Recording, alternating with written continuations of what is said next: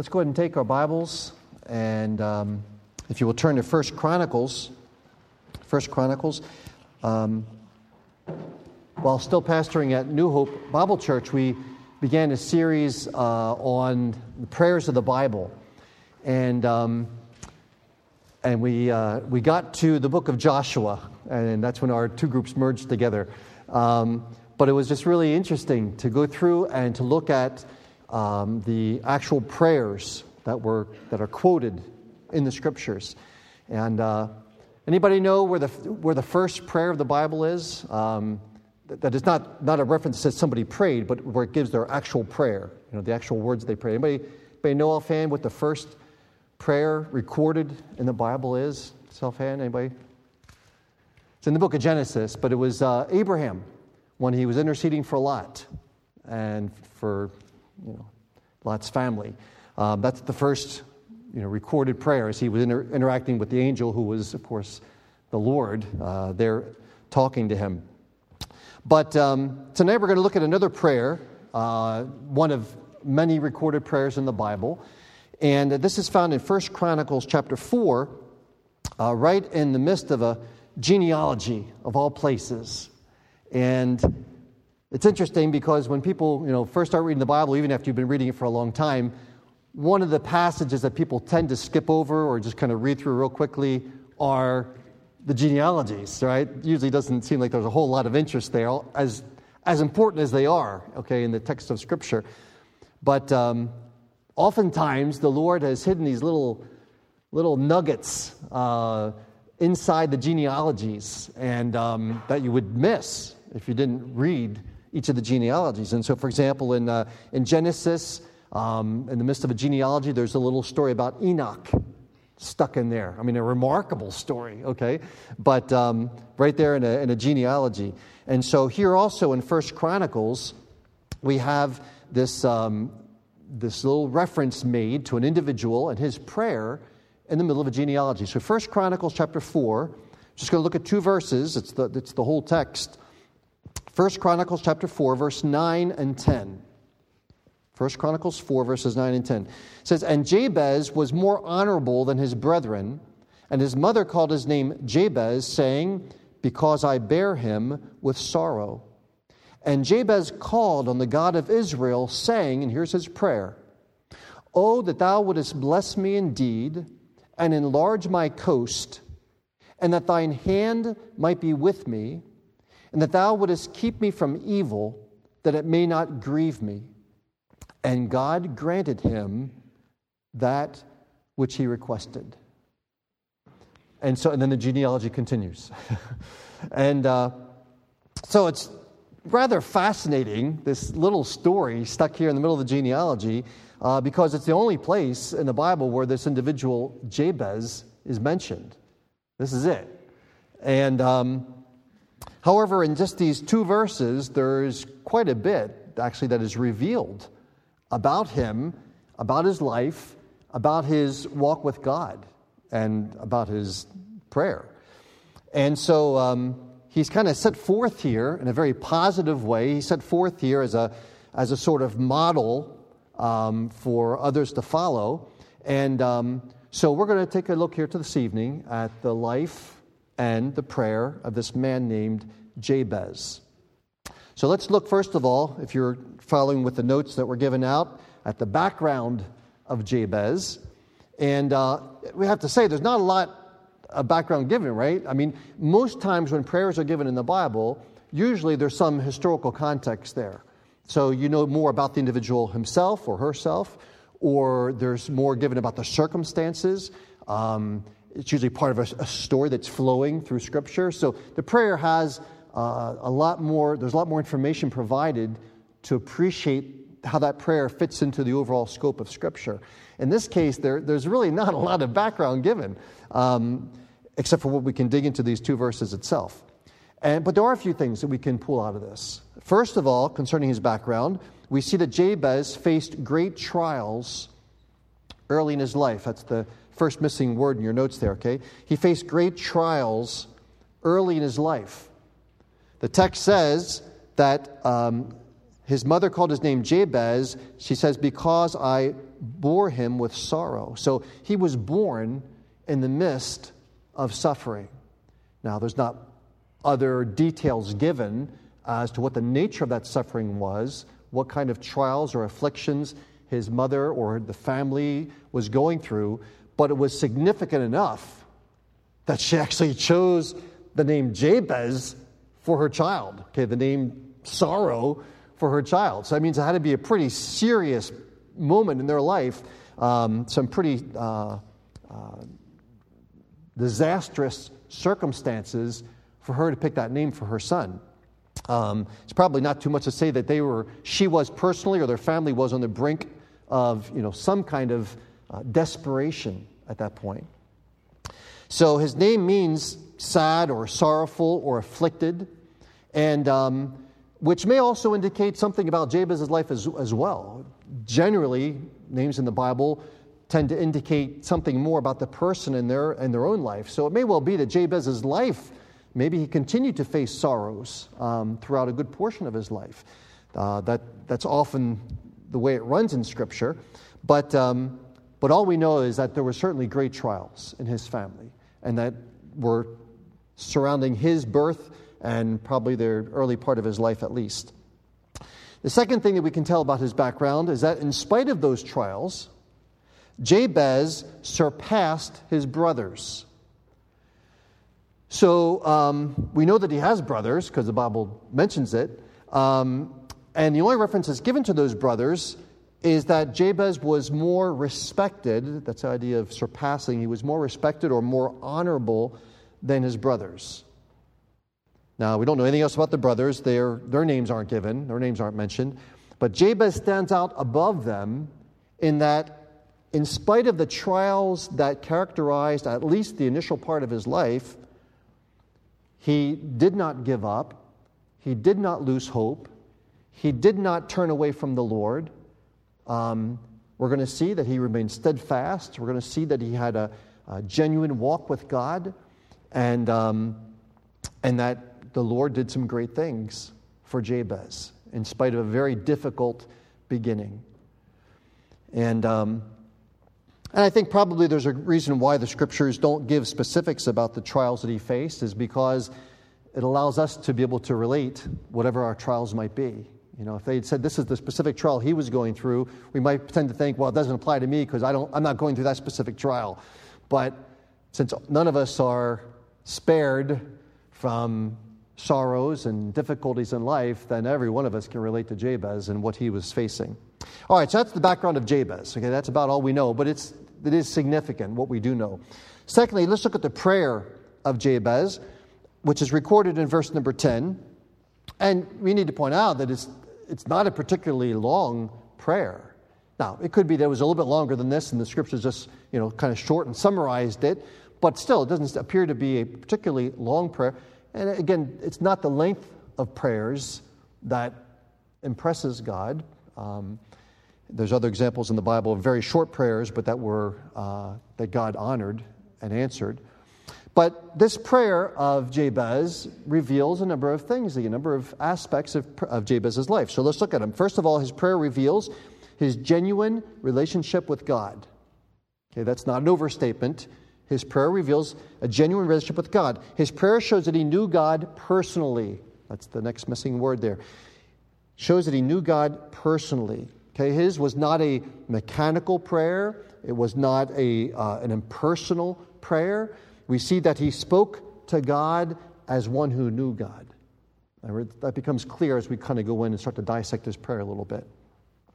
We also see from his prayer that his confidence was in God and God alone.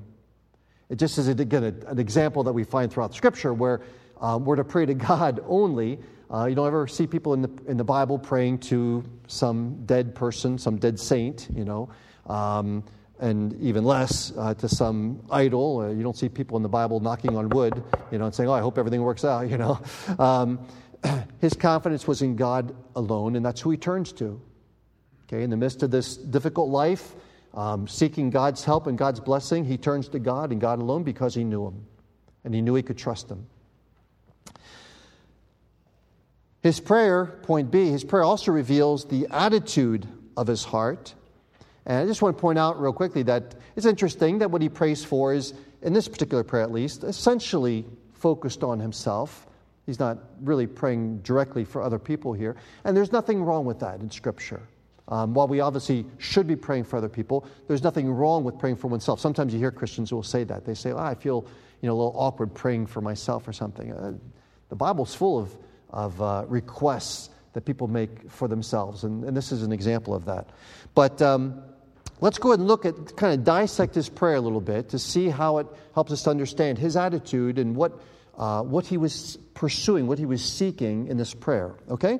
So the first phrase he uses, he says, "May you bless me." And so Jabez desired God's blessing in his life. Okay, certainly a very legitimate desire, very legitimate request. But he knew that he did not deserve it. That's the blank in your sheet there. He knew he did not deserve it. So he doesn't go to God and order God. Okay, this is a request. Okay, he's asking. He's not demanding. Sometimes in certain Christian circles, there's a thing called authority prayers. There's a lot of kind of prayers going on out there that we don't even know about in churches like our own. But fads that kind of go through Christian movements and stuff. But there's a thing called authority prayers where people go to God and they tell God what to do. I mean, really, they go to Him with authority, and they command Him in a sense. That was not Jabez's attitude. Okay, he didn't go to God to command God. He went to God to make a request. But what he was requesting was perfectly good and legitimate, and so he asked God for his favor. He then goes on and says, "May you enlarge my coast." And the idea here seems to be that Jabez desired to be able to go further in his service for God. He desired to accomplish more in what he was seeking to do for the Lord. And so he desired to pursue goals which would ultimately bring glory to God. And so you could actually call this request kind of a holy ambition. Okay, so he's asking God to enlarge his coast. Okay, whatever the specific application in his life was, we don't know. But he was basically saying, God, enlarge my possibilities, increase my vision, allow me even greater opportunities for service. And because in his prayer, it's obvious that he's seeking to honor God in all this, I think that phrase, a holy ambition, is the right way to put it. That his goals were in line with God's will for his life. And so his request was one meant to honor the Lord. And so, we have examples like that throughout Scripture of people that made requests and in their desire to go further in their service for God. I think in like Acts chapter 4, after the apostles had been arrested and threatened and persecuted, and they were released, and they go back to the church, and the church begins, and they all pray together. And what they ask for as they go to prayer is not that the persecution would be lifted or would stop. They ask instead for greater boldness in sharing the Word of God. Okay, they wanted their coast to be enlarged. They wanted still greater opportunities of service. Or again, Paul writes in 2 Corinthians, he writes to the Corinthians and says, "But we desire our prayers that we might go beyond you and reach other regions still with the gospel." Okay, again, a holy ambition. We want to enlarge our coasts. We want for the gospel to go even further than the word is now. And so, God, I'm asking you, how can I be used in that? Open up other areas of service so that I can be part of seeing your work go forward, your kingdom advanced, your gospel being preached. That seems to be effectively the nature of Jabez's request.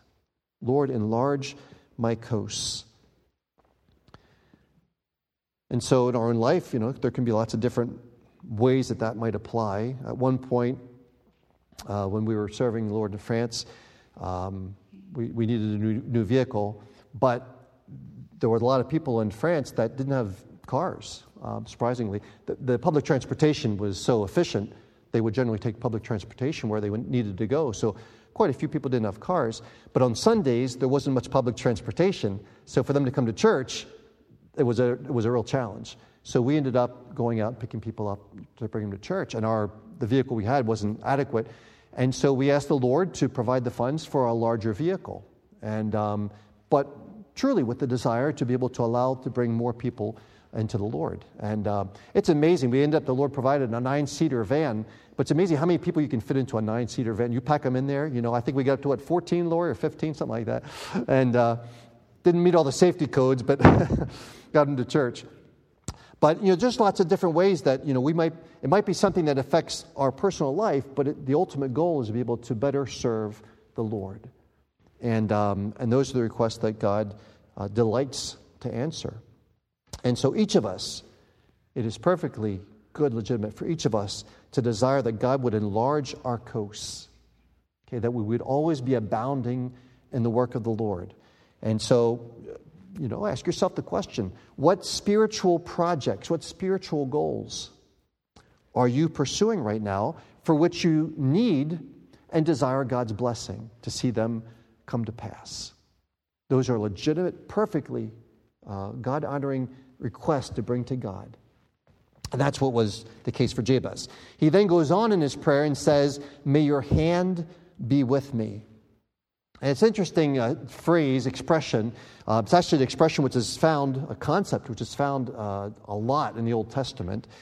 And maybe just take a second to look at another example in Ezra. If you just turn to Ezra for a moment here, he speaks several times of this concept, the hand of God being with him.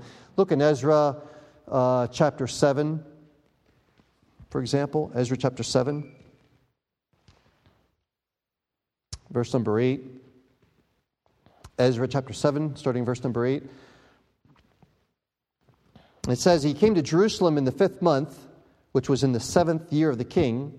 For upon the first day of the 1st month began he to go up from Babylon. And on the first day of the 5th month came he to Jerusalem, according to the good hand of his God upon him. For Ezra had prepared his heart to seek the law of the Lord and to do it, and to teach in Israel statutes and judgments." So it's interesting, when the Bible talks about the good hand of God being upon Ezra, it then goes on to explain what that looked like in his life. Okay, it's because he was fully devoted to the Lord. He desired to serve God in a new capacity, leaving Babylon and going back to Jerusalem. And he could testify that God's hand was upon him. That's what Jabez was requesting.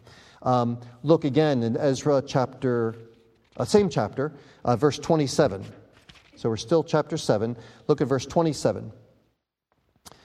So it says, this is Ezra praying now, and he says, "Blessed be the Lord God of our fathers, which hath put such a thing as this in the king's heart, to beautify the house of the Lord which is in Jerusalem, and hath extended mercy unto me before the king and his counselors, and before all the king's mighty princes.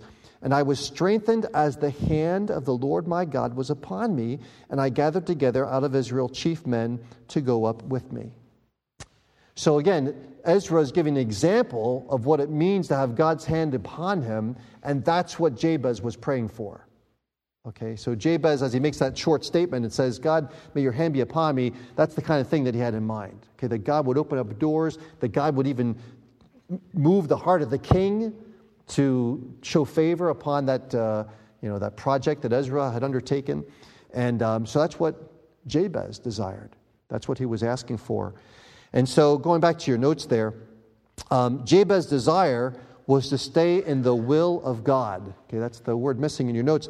In the will of God. And he knew that without God's good hand upon him, his greatest goals and ambitions could not succeed. All right, so again, if we want the goals that we have, the projects, the plans that we have to come to fruition, and especially to bring glory to God, then we definitely need for God's hand to be upon us. And but again, the key is this: if we desire for God's hand to be upon us, then just like Ezra, we must prepare our hearts to seek the law of the Lord as he did. And our goal should be to strengthen the hands of those around us, to be a blessing to those around us, as was the case of Nehemiah. I think the notes have the other reference in Nehemiah about him. Jabez continues with this prayer. He says, "May you bless me, may you enlarge my coast, may your hand be with me." And then he says, "May you keep me from evil, that it may not grieve me."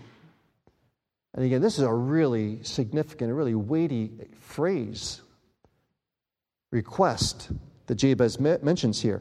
So Jabez had grasped two important biblical principles when it comes to sin. Okay, and they're enumerated in your notes there. Number one, he had understood that it's pointless to pray if we have not confessed and forsaken our sin. Okay, and that's what the Bible says repeatedly, right? So I put some references in your notes. Psalm 66:18 says, If I regard or if I cherish iniquity in my heart, the Lord will not hear me.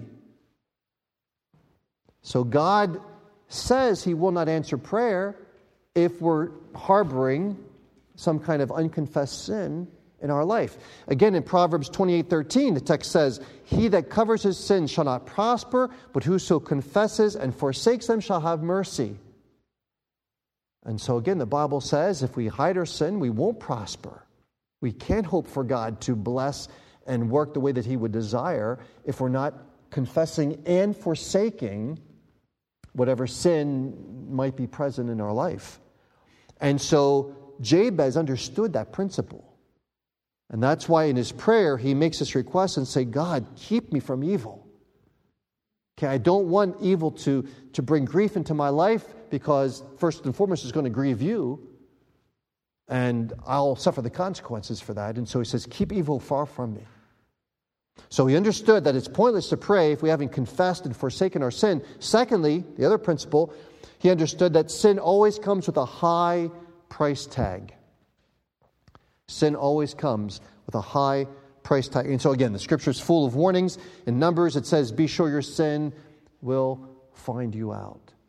In Galatians, it says, be not deceived, God is not mocked. Whatever a man sows, that shall he also reap.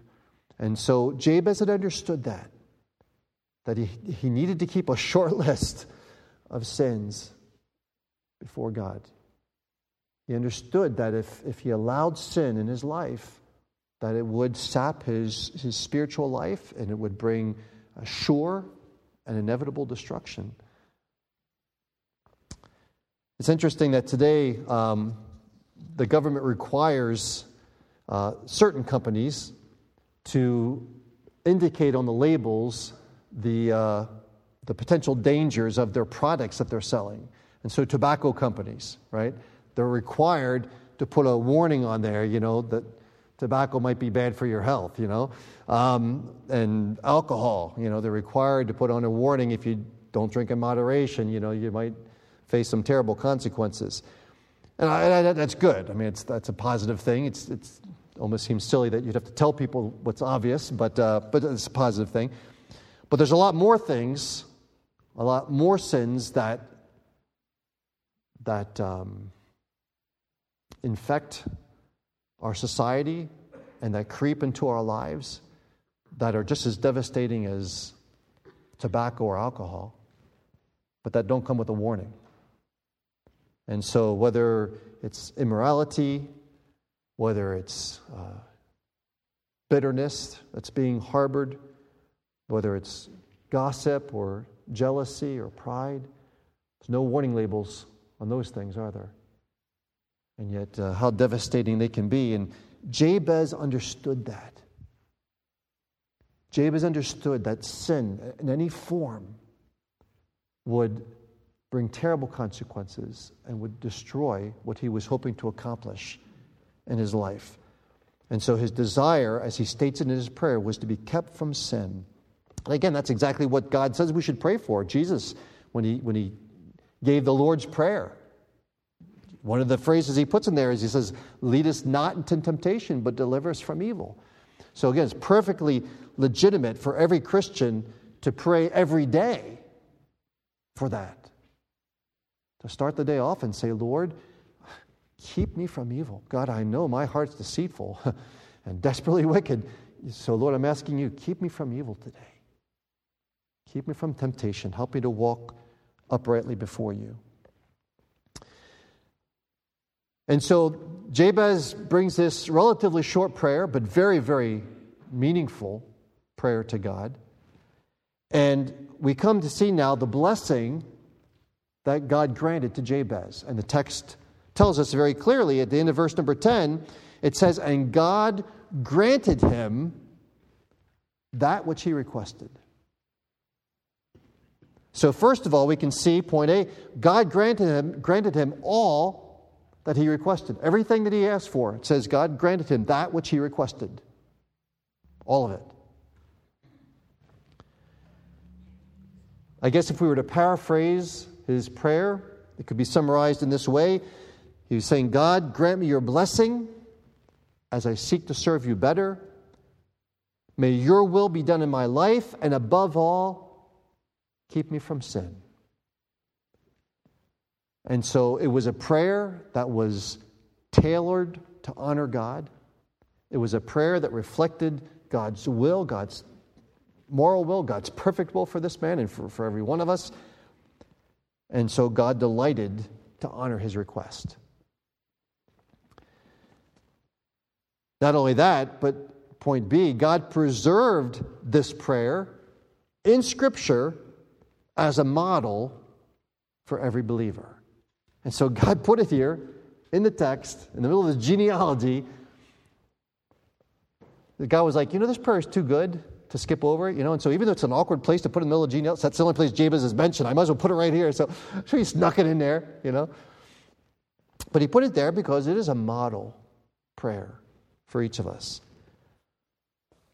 And so this is a phenomenal truth about prayer, that as we pray biblically, in the sense that as we pray according to God's will, we can be sure that God will grant us that which we request.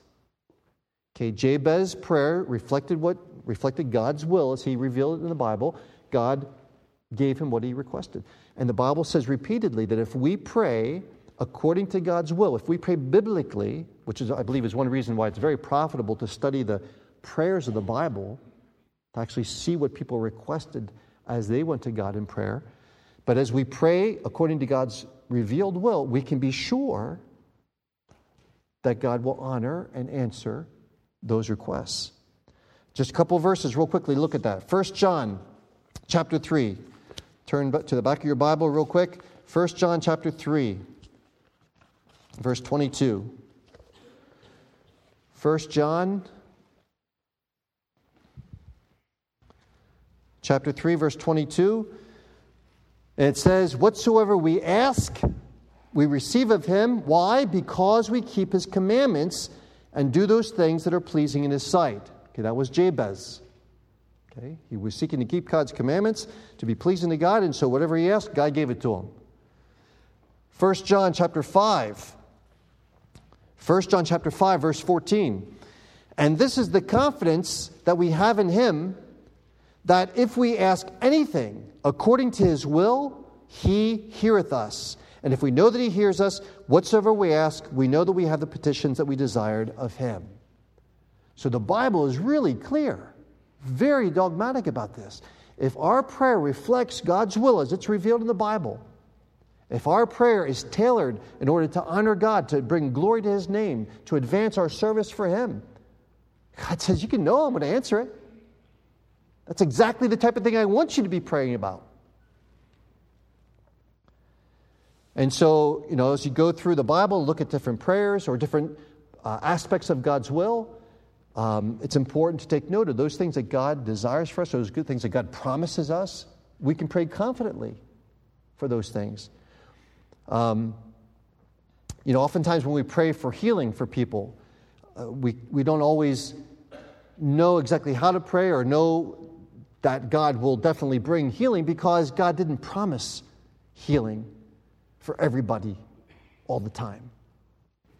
That's never a promise that God made. So when we do pray for a person for healing, we inevitably, add, well, God, if you will, if this is part of your will, then allow this. But we know that it's not something God necessarily promised, so we can't be sure of somebody's physical healing, for example. But on the other hand, there are many examples when the Bible talks about, how husbands are to love their wives or wives are to honor their husbands. That's God's express will for us, right? So if I go to God and say, God, I'm asking you, mold my heart and make me to be a better husband, that I would love my wife and honor her the way I should, you can be sure that's a prayer that God wants to answer. For a young person to ask God and say, God, I want to be a young person who honors my parents. Help me, show me how I can better honor my parents. You can be sure God's going to answer that prayer. Probably at the second the young person's praying it, God will speak something into their heart and say, well, how about this? And say, oh, yeah. But surely God will answer a prayer, because that's exactly what he wants young people to do. As a worker, to go to God and say, God, I want you to be glorified as I go to work today. I want to have a right testimony in front of my fellow workers. I want to be somebody that's known for integrity and honesty. You can be sure God's going to answer and direct, because that's perfectly in line with what God reveals in his word about his will for us. So again, there's many specific areas of Scripture that as we would incorporate those in our prayer and say, Lord, I'm asking you to enlarge my coast. Allow me to go further in my service for you in this particular area. As God has revealed that in Scripture, we can know for sure that God desires and delights to answer it, and he will provide an answer. And so those are requests that we should be incorporating into our prayers, things that we should be focusing on as we come before the Lord. And so as we close tonight, here's kind of the main truth I'd like to underline and leave you with, and that I hope really is an encouragement to each one of us. And that is really kind of what we just read.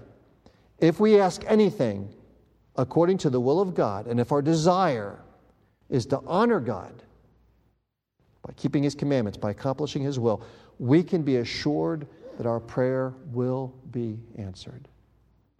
And I find that to be incredibly encouraging, incredibly strengthening as I go to the Lord and would ask, bring my requests to him.